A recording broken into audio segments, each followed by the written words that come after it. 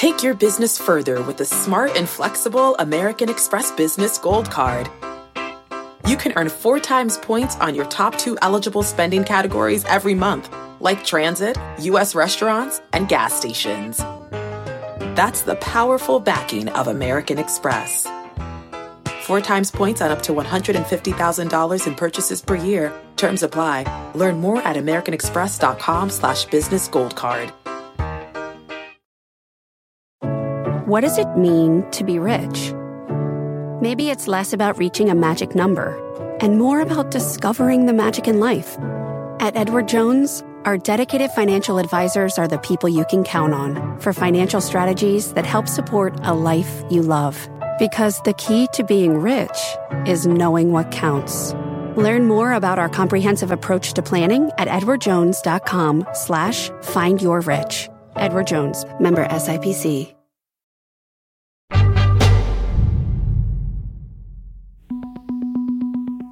I always make a point of asking my guests for advice. I mean, why not? Who wouldn't want advice from the illustrious sorts of high achievers I have on my show? But is that really true? Maybe my guests are exactly the wrong people to give advice. I think that one has to meander a bit and find something that is extremely satisfying to you. I don't believe in giving advice. Welcome to People I Mostly Admire with Steve Levitt. So it's obvious why my guests might give good advice. They've achieved remarkable things. They've won Nobel Prizes, Olympic gold medals, and Emmy Awards. But maybe they're so incredibly talented that their advice isn't that relevant to more regular people.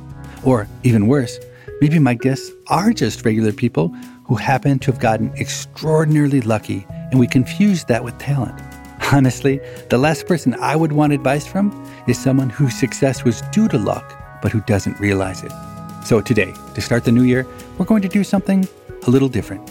And instead of digging deep with one special guest as usual, we're going to reflect on some of the wisdom shared on this show.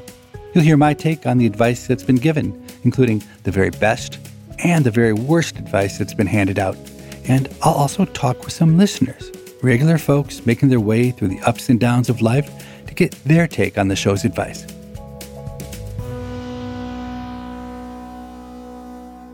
Let's put aside for now the question of whether a particular advice is good or bad and start with the advice that I found most surprising. It came from Pete Docter, head of Pixar and director of the Academy Award-winning films Up, Inside Out, and Soul. I asked him, what advice would he give his younger self? Draw more. Just get outside and draw. Drawing forces me to see things. I can walk past a house every day, but then if I stop and draw it, I suddenly notice details and things about it that I had never paid attention to before. Drawing is a way to slow me down and really connect me to the world that I'm inhabiting that I'm not always fully paying attention to. Now, maybe I shouldn't be surprised. He started out as an animator, so drawing is natural. But still, it's such simple advice and a remarkable window into Pete Docter's essence. A very different sort of advice came from Marina Nitze, former Chief Technology Officer for the U.S. Department of Veterans Affairs. But it similarly gave a peek into who Marina is. I really live my life by this quote. And the quote is, I always wondered why somebody didn't do something about that. And then I realized I'm somebody. To me, joy in life is making the world a better place and concretely making progress every day. And I hope that for everybody. And then there are the inevitable cases where one guest's advice contradicts another. Here's Harvard economist Claudia Goldin. I would always say to follow your passions. I mean, that's what I have done. I get annoyed when I hear people who have succeeded improbably in a field tell you to follow your dreams. That's Ken Jennings, the greatest of all time Jeopardy champion and new host of the show. Because, of course, Channing Tatum thinks that you can strip and act your way to success because he's like the 1 in 100,000 person who did that. Yeah. It does not follow that just because I was able to pay for a house on game show winnings that every Jeopardy fan should quit their job and train for Jeopardy. On this divisive issue of following one's passion, magician Joshua Che said something which just might help resolve the disagreement because, after all, there are different degrees of passion. Is it a white, hot, burning desire that you have to do this every day? Is it a compulsion? Is it the lens you see the world through? If the answers to those questions take you less than 1 millisecond and it's a resounding yes, you need to follow your passion at whatever cost. I jump out of bed in the morning to get back to whatever I was doing at 2 a.m. That's how much I love whatever I'm working on. If you have that passion, then the only question is, how can you live a fulfilling life with it? I could never be fulfilled as a performing magician. What makes magic the ultimate career is that I get to write about it and publish books. I get to speak at universities. I get to invent tricks for other magicians. I get to consult on film and TV. There's an endless amount of things that I'm working on at any one time that make it such a cool job and a three-dimensional job. And I would just hope that whether it's collecting puzzles or painting or whatever it is you follow, that you'll find a way to see it in 3 dimensions. If you have Joshua J. type passion, then my God, you better follow it. But if it's not a compulsion, as Joshua says, then you owe it to yourself to try new things. Another source of contradictory advice is on the scale of thinking. Yul Kwon is, by all accounts, extremely successful. He's a product manager at Google. He's also been a lawyer, TV host, government regulator, FBI Academy instructor, and the winner of the show Survivor. However, from an early age, growing up, I had a lot of anxiety. I had pretty severe OCD. He knew that even if he wanted to tackle big problems like those, he needed to think small. I just really started thinking, like, what can I do? How can I change myself? And it was such a daunting challenge, but I try to tell myself, I didn't have to change overnight. Just break things down into manageable chunks. Like, what can I do today? What can I do tomorrow? Just to push myself a little bit outside my comfort zone. First of all, do what you can. That's Suzanne Gluck, my book agent. She's in Yul Kwon's camp on this issue. I'm the opposite of a lot of people. I'm not a big picture thinker. I'm an incrementalist. Knowing that about myself lets me deal with what I can most effectively. Sounds like a very small piece of advice, but it could be really powerful. On the other hand, some people spend their lives dealing with the biggest questions the world has to offer. Is there more than one universe? What's the biggest existential risk facing humanity? I'm fascinated by big questions ever since I was a kid, and the bigger the better, right? It's pretty inevitable if you spend a lot of time thinking about our universe that you also think about our place in it. That's MIT physicist and cosmologist Max Tegmark. He's the co-founder of the Future of Life Institute, an organization focused on reducing existential risks facing the planet. He's particularly focused on ensuring superhuman artificial intelligence becomes the best thing to happen to us rather than the worst. Humanity itself needs to dream big, and I would encourage everyone listening to this, spend some time next time you're having drinks with your friends, asking them about a really exciting high-tech future that they would love to live in. And try to flesh it out in a lot of detail. What would that world be like? Because the more we can articulate this positive vision, the more likely we are to get to live in that future. Listening to this back and forth, it occurred to me that maybe the right advice on thinking big versus small depends on your baseline level of confidence. If you're short on confidence, like a young Yul Kwon, perhaps allowing yourself to think small provides you some much-needed victories. If you're overflowing with confidence, like Max Tegmark, going big probably makes sense. And if you fail over and over going big, well, your confidence will likely take a hit, meaning it's time to think small for a while.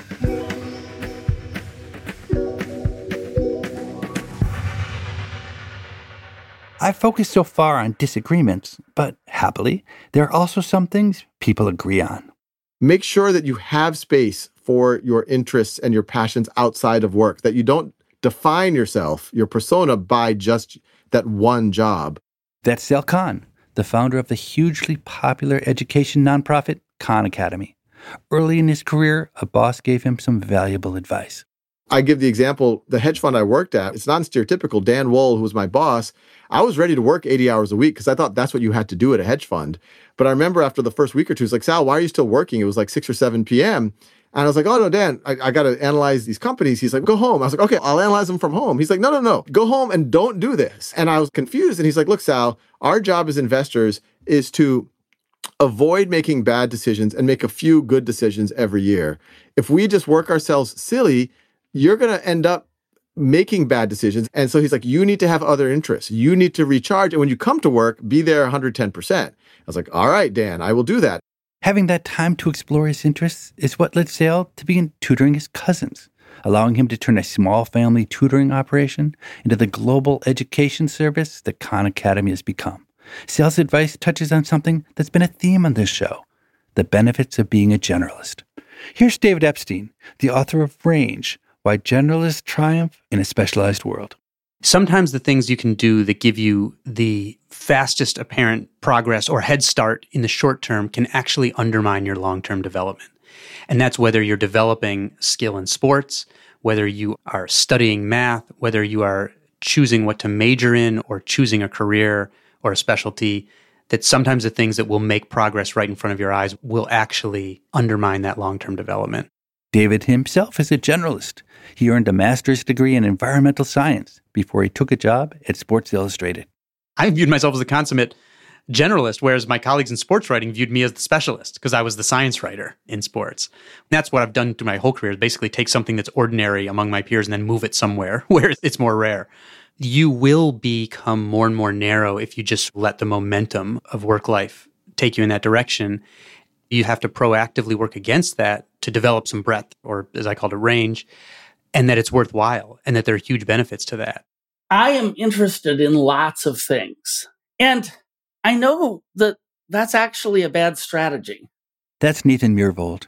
Nathan is a former postdoctoral fellow of Stephen Hawking's, Microsoft's first chief technology officer, and now the co-founder of a company focused on solving Earth's biggest problems. His outlook on life runs in parallel to Epstein's. The world is much better at rewarding specialization than they are at generalization.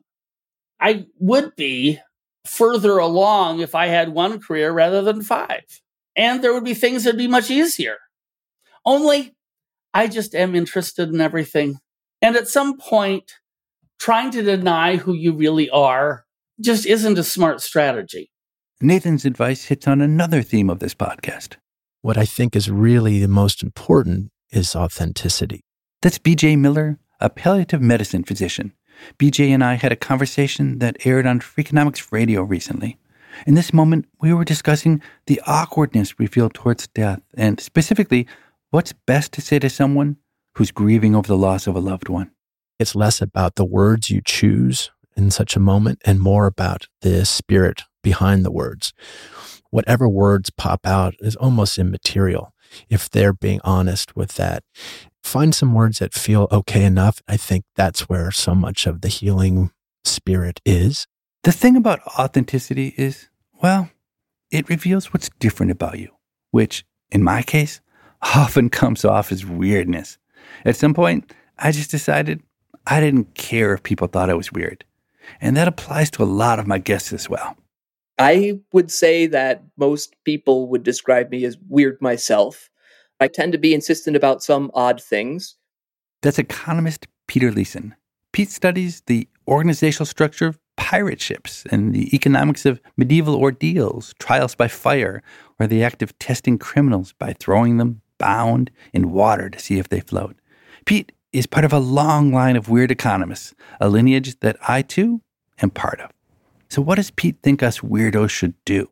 Follow your weirdness, wherever it may take you, probably within the confines of the law. For those who I think are oftentimes facing some pressure in one way or another to conform, to be a little bit more normal, I would say resist that pressure. Embrace whatever it is that motivates you, however unusual it is. Not only will you be a much happier person, but you'll be a much more productive person. Because people who are fully immersed in whatever weirdness it is that drives them end up being pretty darn good, or at least work very hard at cultivating whatever that weirdness might have to offer the world. The talents you have, the things you're good at are really sacred. Like those things you really should treat as just a sacred, essential part of you. Here's Ken Jennings again. Don't neglect the thing about you that makes you weird, because that was my mistake. And Jeopardy was the only thing that rescued me. On the other hand, you don't need to be weird to have talent. Mathematician Sarah Hart couldn't be more normal. And she's also the first woman professor of geometry at Gresham College since its founding in 1597. I've been told I'm too normal. If I meet people and they ask what I do and I say I'm a mathematician, I get this kind of, oh, you can't be a mathematician. You don't fit in the box of mathematicians that I've got in my brain. And so if you don't fit into, I guess, old, eccentric white guy with a beard, it just might put up the tiniest of little barriers. And there is a real opportunity loss if we are perpetuating this idea that you have to be a weirdo to be an academic. You're losing the people that could contribute in new ways to your field. Absolutely. Or at the very least, we should just recognize that you don't have to be white and male to be a super weirdo. There are plenty of really weird people of color. So maybe if nothing else, we can start with just making math and economics safe for weirdos of all types. Everybody can be a weirdo. That's the rallying cry.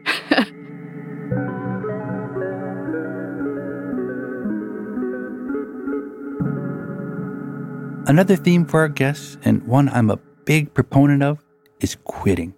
Here's Nobel laureate and my old business partner, Daniel Kahneman.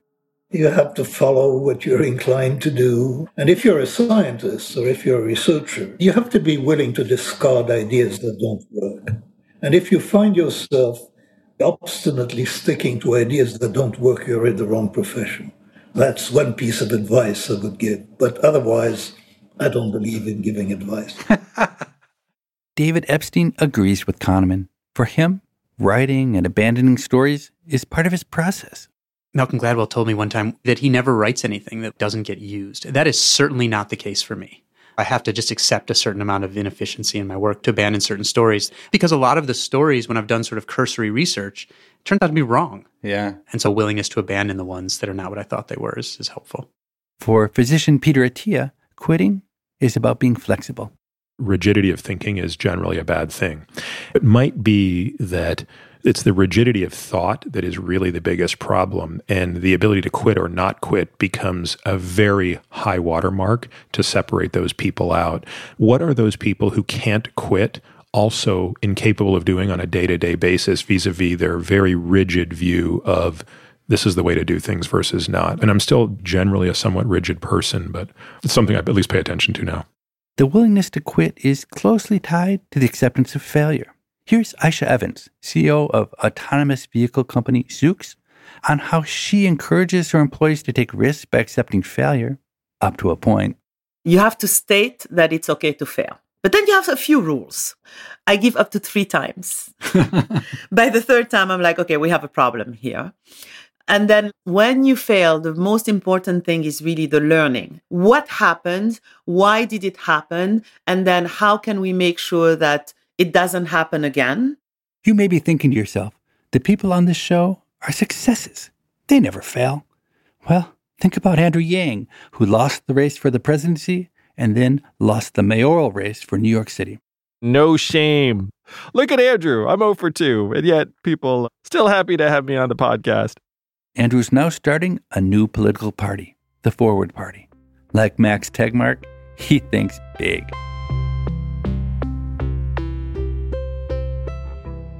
Another thing I've talked a lot about over the past year is giving up control. And it started with my conversation with Google's head of behavioral economics, Maya Shankar.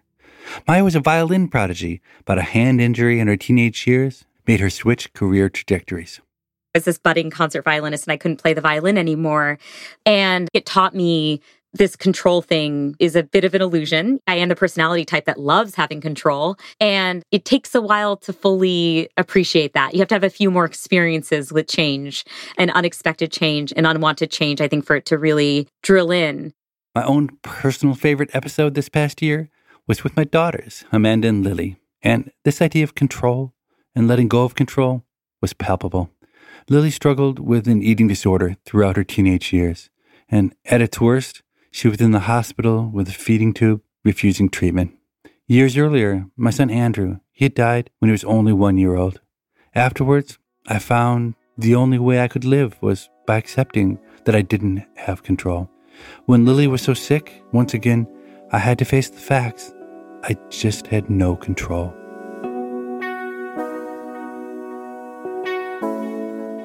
After your older brother Andrew died, I found the only way I could live was by accepting that I didn't have control.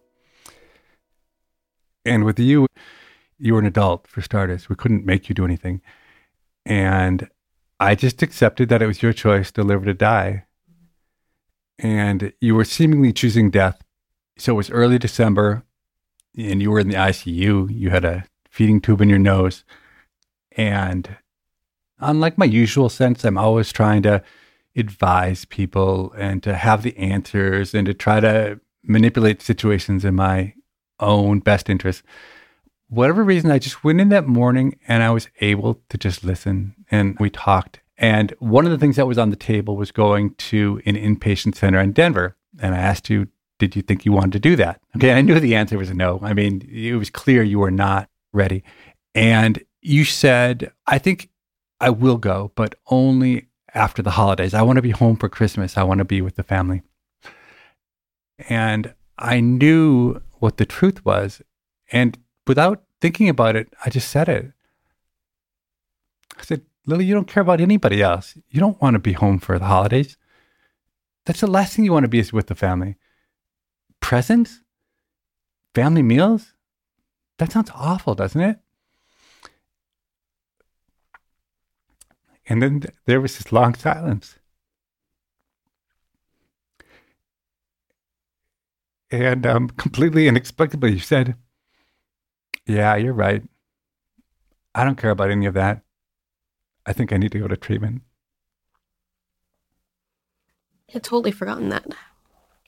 I knew that there is no way that I would choose recovery unless I feel like I deserved it. And anyone who is listening who's struggling with an eating disorder, my dad is the reason why I decided to go into treatment. But most people are never going to have a point where they're like, I'm ready to do this.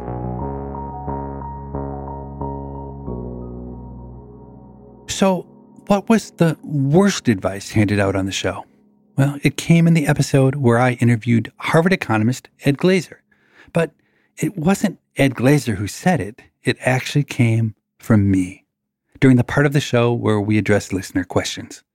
A listener named Jordan had asked whether it's moral to have children in the face of climate change, both because more kids mean a bigger burden on the planet's resources and because those kids might have bad lives because of climate change. Here's the start of my answer to Jordan's question. So, Jordan, I do have 6 kids, and I have to say, in having those kids, I don't think climate change ever crossed my mind. That was an honest answer. My own choices about family are complicated. As I mentioned earlier, my first son, Andrew, died at the age of 1. I adopted 2 children. I got divorced and remarried, and I started a second family. Climate change simply wasn't part of my calculus. I then went on, in my answer to Jordan, to explain how I think about climate change, using the logic and words of economics as my lens. And that's where things went downhill. After a typical episode, we get 1 or 2 angry emails from listeners who we offended. After my climate change answer, we got hundreds. I don't generally mind offending people, but when hundreds of reasonable listeners take the time to write expressing displeasure, my comments obviously missed the mark. I even managed to offend Morgan, my producer. It's too bad that Nobel Prize-winning economist Richard Thaler only came on the show later, because when we talked, he had some sage insights about how ineffective economists are in talking about climate change.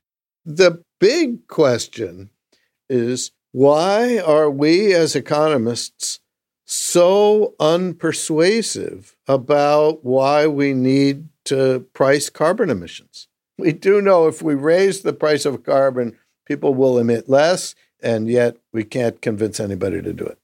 I thought hard about Richard's observation, and I learned from it. When I had venture capitalist turned climate warrior John Doerr on as a guest, I raised many of the same points that were so triggering in my response to Jordan, but I did it in a way that was much more productive. And that conversation with John Doerr turned out to be one of our most popular and I think most useful episodes. On this podcast, we don't just talk about embracing failure, we actually live it.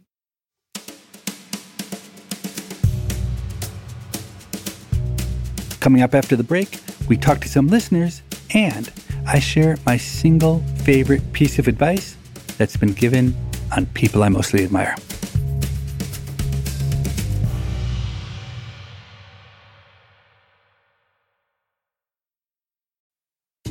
People I Mostly Admire is sponsored by Rosetta Stone. Traveling is so much more meaningful when you understand the language of the place you're visiting. Rosetta Stone, one of the most trusted language learning programs, has helped millions learn new languages and can help you too. With Rosetta Stone, you'll learn intuitively. You're trained to listen, speak, read, write, and think in your chosen language. You'll be prepared for real, authentic conversations. Plus, their True Accent feature gives you feedback on your pronunciation. And with the Rosetta Stone app, you can learn anytime, anywhere with customizable lessons as short as 10 minutes. For a very limited time, our listeners can get Rosetta Stone's lifetime membership for 50% off. That's 50% off unlimited access to 25 language courses for the rest of your life. Redeem your 50% off at rosettastone.com/admire. That's rosettastone.com/admire. People I Mostly Admire is sponsored by IXL Learning. Busy parents have enough on their plates without adding their children's homework to the list as well. IXL is an excellent resource for homework help, which is especially nice for parents who are rusty on school info themselves. IXL Learning covers math, language arts, science, and social studies. It's designed to help kids really understand and master topics in a fun way with positive feedback. And you get one site for all the kids in your home, pre-K to 12th grade. There's a reason why IXL is used in 95 of the top 100 school districts in the U.S. Backed by research, kids using IXL are consistently doing better. If your child is struggling, this is the smartest investment you can make. A month of IXL costs less than an hour of tutoring, so now you can get your child the help they need at an affordable price. Make an impact on your child's learning. Get IXL now. And People I Mostly Admire listeners can get an exclusive 20% off IXL membership when they sign up today at IXL.com/admire. Visit IXL.com/admire to get this effective learning program at the best price. Want to make Mom's day? Get to your Nordstrom Rack now and score amazing deals for Mother's Day, which is Sunday, May 12th. Find tons of gifts from only $30 at Nordstrom Rack. Fragrance, jewelry, luxury bags, activewear, beauty, and more. Save on Kate Spade New York, Stuart Weitzman, and Ted Baker London. Great brands, great prices. So shop your Nordstrom Rack store today and treat Mom to the good stuff from just $30. You like to watch new stuff, right?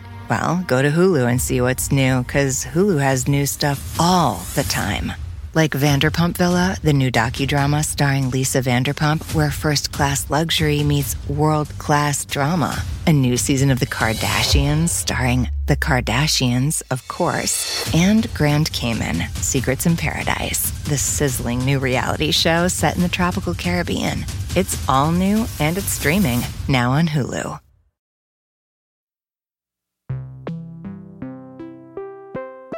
Hey, Morgan. Hi, Levitt. How are you? I'm doing great.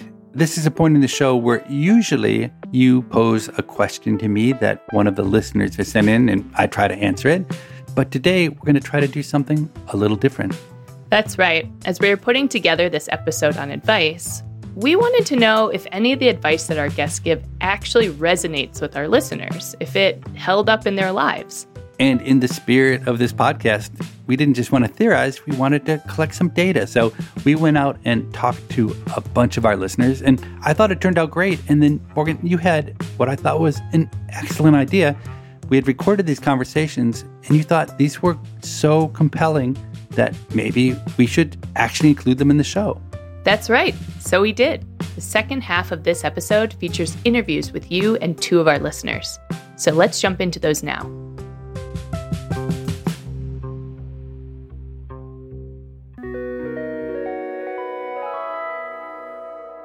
Cello was basically my life since I was 10.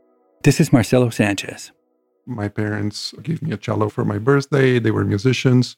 I didn't take it seriously until I was 14, and I won a competition in Brazil, and I started basically spending all my time off school playing cello. I got a full ride to Oberlin.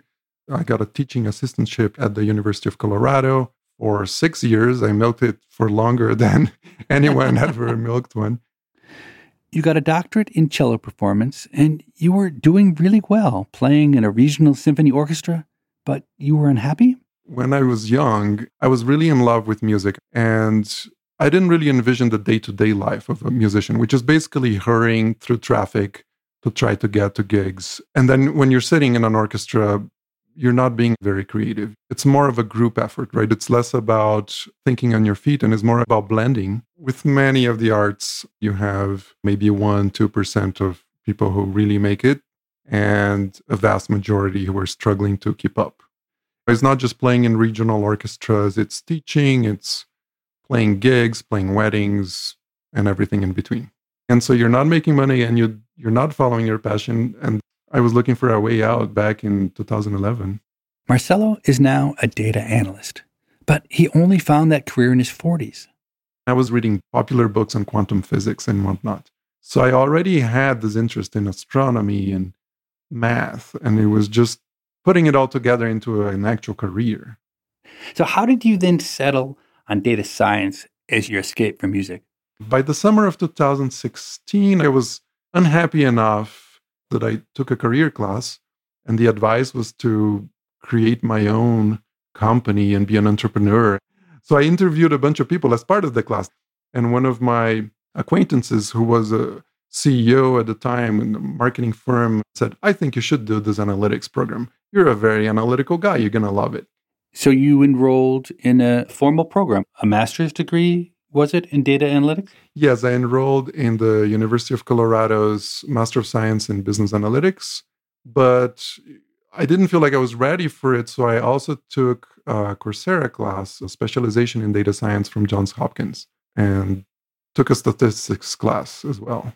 So one of the interesting unintended consequences of the sad fact that we do such a terrible job of teaching data science in school is that the field actually offers great opportunities for mid-career switching. Someone who's motivated, like you were, can go to Coursera and either with or without a formal degree can really learn the skills, which makes it a great option for people who are mid-career. It's such a convoluted career right now that you really can jump in at any time. That's very true. So you did this work on your own, independent study in Coursera, and then you did the coursework in school. How valuable did you find the formal schooling compared to what you were doing independently? Each has their own merit. In Coursera, I could spend a lot of time figuring out things on my own and directing my learning a little more. And in school, I got to interact with people that were often 20 years younger than me and learn a lot from them, learn how they approach the world. One thing that you said recently in an episode with Andrew Yang was that young people are unashamed of making mistakes. And I needed that because from an older generation, we are really afraid of mistakes. And especially a classical musician, we have to be perfect. You cannot make mistakes. Do you think there are lessons that are worthy of advice to give to a broad audience? If I could talk to my 14-year-old self or someone who is struggling to envision their career, is to not just think about the one passion you have, because my one passion was music. Also think about secondary passions, like I loved math, I loved astronomy, I loved physics. Maybe I could have sought to understand what would a career in that be like. Would I be happier? Try to envision your future and try to marry your passion with a practical career so you can understand what your life might be like in 20, 30 years. It's very tough, but I think it would have helped me to know that I could do that. I argue so often about the power of data science that we frequently get questions from listeners about how they as adults can educate themselves about data science. Well, that's exactly what Marcelo did, to the point where he was able to change careers midstream. Now, that's not easy, but Marcelo proved it is possible.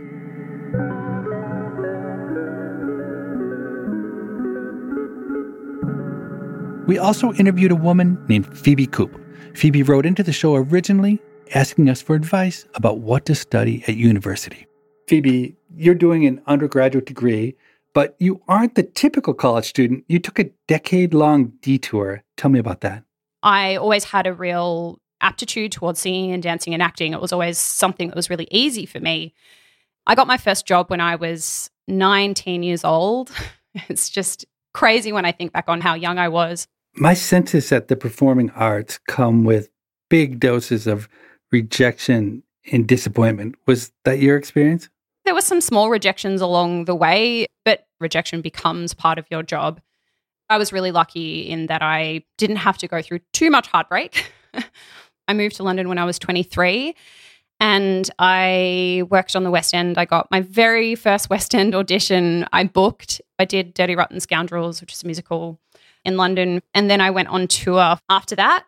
I burnt out at about 28, came back home to Australia to reassess, and I found myself teaching. And 5 years later, I'm still teaching. Burnt out? What do you mean by that? I built my career on accomplishment, and I just geared myself towards achieving. And I achieved and achieved and achieved, but didn't stop to actually enjoy it. Mm-hmm. I actually couldn't tell you a single moment where I was on stage being fully present and not trying to discern how the audience were receiving my performance. So by the time I was 28, I was emotionally exhausted because I wasn't actually doing the craft. I was just trying to achieve by doing something that always gave me some sense of validation. That's fascinating because many performers, if I say to them, how did it feel to be on stage? Oh my God, their whole face lights up. They say, the only time that I feel alive is on stage. So interesting to hear you say you weren't getting the high at all. I had small tidbits of that, but they dissipated so quickly. The reality is that it's not enough to sustain you if you can't be present in really enjoying the craft. Achievement won't fulfill you.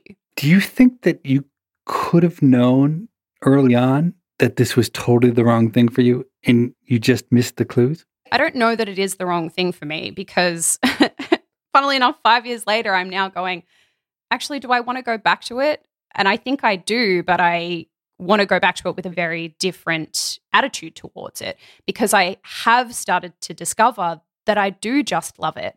Really, all I do want to do with my life is sing and dance. What do you think has changed about your circumstances to make you want to sing and dance again? I grew up in a family where a lot of things were really binary. Exceptionalism was really valued in my family, but it was so binary, there was no spectrum for exceptionalism. So you were either exceptional or you were inadequate.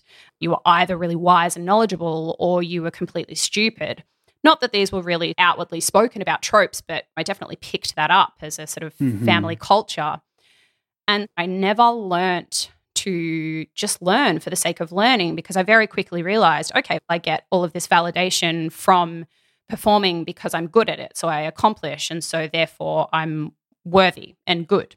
I never bothered to do anything else because I couldn't handle the emotional bereavement of feeling like I wasn't valued enough if I did something that I wasn't good at. Whereas now as an adult, what I'm trying to learn is that learning for the sake of learning is fun. And if you learn something, doesn't mean you have to make a career out of it. Something that I've loved from this podcast is how you talk about how people have come away from academia and created mediums where they can get their work out to the general public. And that's really allowed me to go, it's okay, if I am interested in economics, I can just read some books. I don't have to become an economist. As a teacher, what I find so frustrating now is that almost none of my students are there to learn. They are there to get a good grade in the course and to graduate.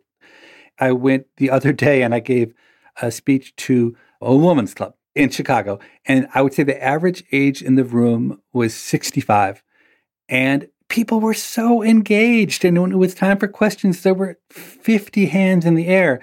And it's just so sad that we live in a society where the young get all the education, but they're not ready for it. In my very first unit of university, I can't remember what the question was or what the assignment was, but I just remember actually laughing out loud to myself going, if I was 18, what I would come up with right now would have been just utterly ridiculous.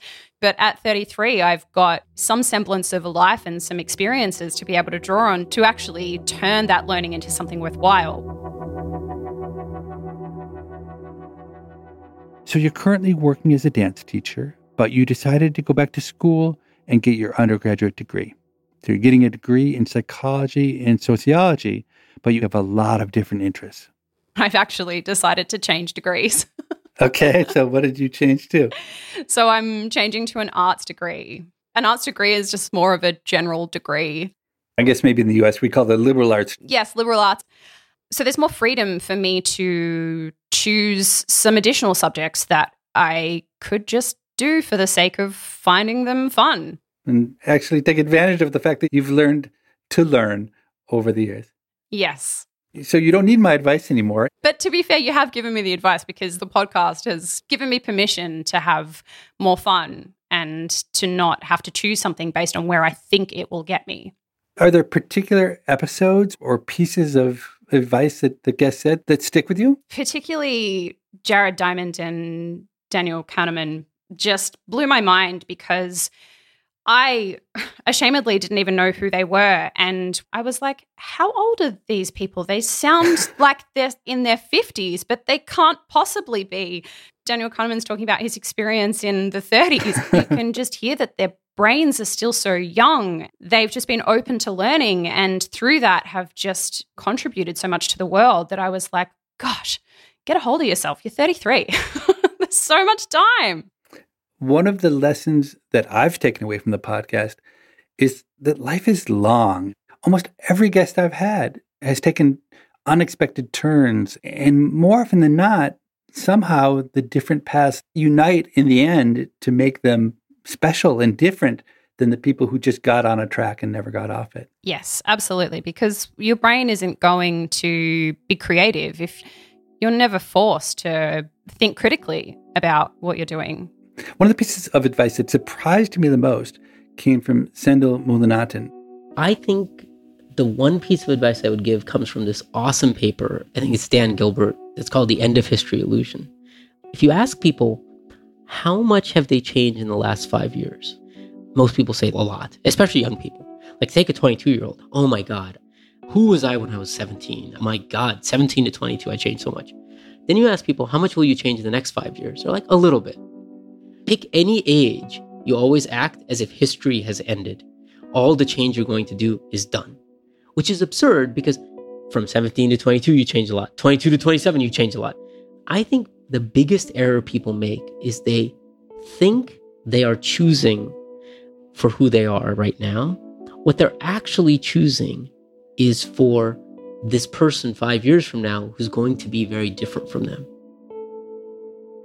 To me, what makes that such amazing advice is it's obviously true. Yeah. And yet not once in my entire life had it ever occurred to me. And I've organized my life on the wrong principle. You think that who you are now is who you will be? Yeah, I am who I am. I'm not changing. I think our culture also, there's a very big focus on identity.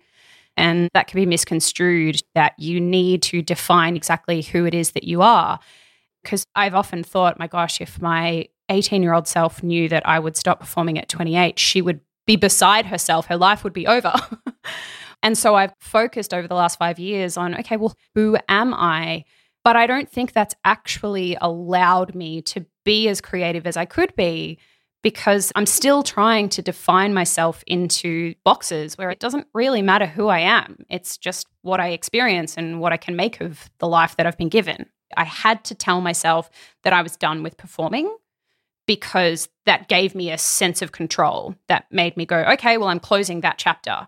And I never gave myself permission to go, maybe I'm not done. Maybe I just need to adjust the way I go about it because I still really do want to study. And a part of me that I really didn't allow to open up when I was younger was the art of creating. I now have this really strong urge to create work.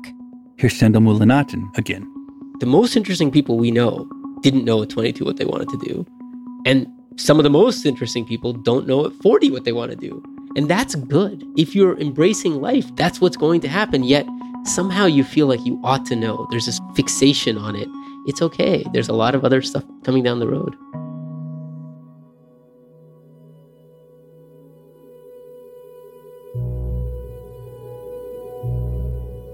And that, my friends, is the single best piece of advice that I've heard on this show. It's okay not to know where you'll be, who you'll be, what you'll be doing in 5 to 10 years. And it's not just okay to not know, It's wonderful. My life changed more in the last 10 years than I ever could have imagined. If you had told me even 3 years ago that I would be hosting a weekly podcast, I would have laughed out loud and said you were crazy. But now, this podcast brings incredible joy into my life. But just because Sendel's advice speaks to me, there's no need for it to speak to you. So the last piece of advice that I'll offer on this episode is this.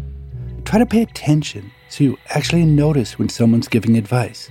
And rather than just blindly following it, pause and decide for yourself whether or not for you this is useful advice. If not, simply ignore it. And of course, that applies equally to the piece of advice that I just gave. With my apologies to the planet, my wife and I are due to give birth next week, and Morgan's going on her honeymoon. So that means we'll be doing rebroadcasts for the next 2 weeks, but then back with an amazing string of fantastic guests, like ethnobotanist Cassandra Quave, who takes a plant-based approach to drug discovery, Nobel Prize winner Jennifer Doudna, who developed the gene editing technology CRISPR, and former member of the Obama administration's Council of Economic Advisors, Austin Goolsbee. So take care, and thanks for listening. People I Mostly Admire is part of the Freakonomics Radio Network, which also includes Freakonomics Radio, No Stupid Questions, and Freakonomics MD. This show is produced by Stitcher and Renbud Radio. Morgan Levy is our producer, and Jasmine Klinger is our engineer. We had help on this episode from Alina Coleman. Our staff also includes Allison Craiglow, Greg Rippin, Rebecca Lee Douglas, Zach Lipinski, Mary DeDuke, Ryan Kelly, Eleanor Osborne, Emma Terrell, Lyric Bowditch, Jacob Clementi, and Stephen Dubner. Theme music composed by Luis Guerra. To listen ad-free, subscribe to Stitcher Premium. We can be reached at pima@freakonomics.com. That's PIMA@freakonomics.com. Thanks for listening.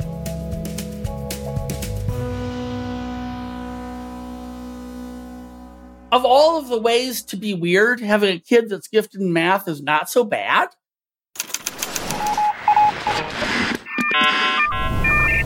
The Freakonomics Radio Network, the hidden side of everything.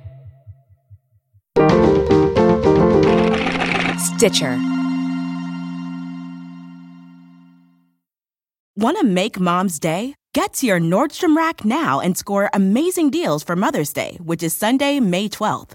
Find tons of gifts from only $30 at Nordstrom Rack. Fragrance, jewelry, luxury bags, activewear, beauty, and more.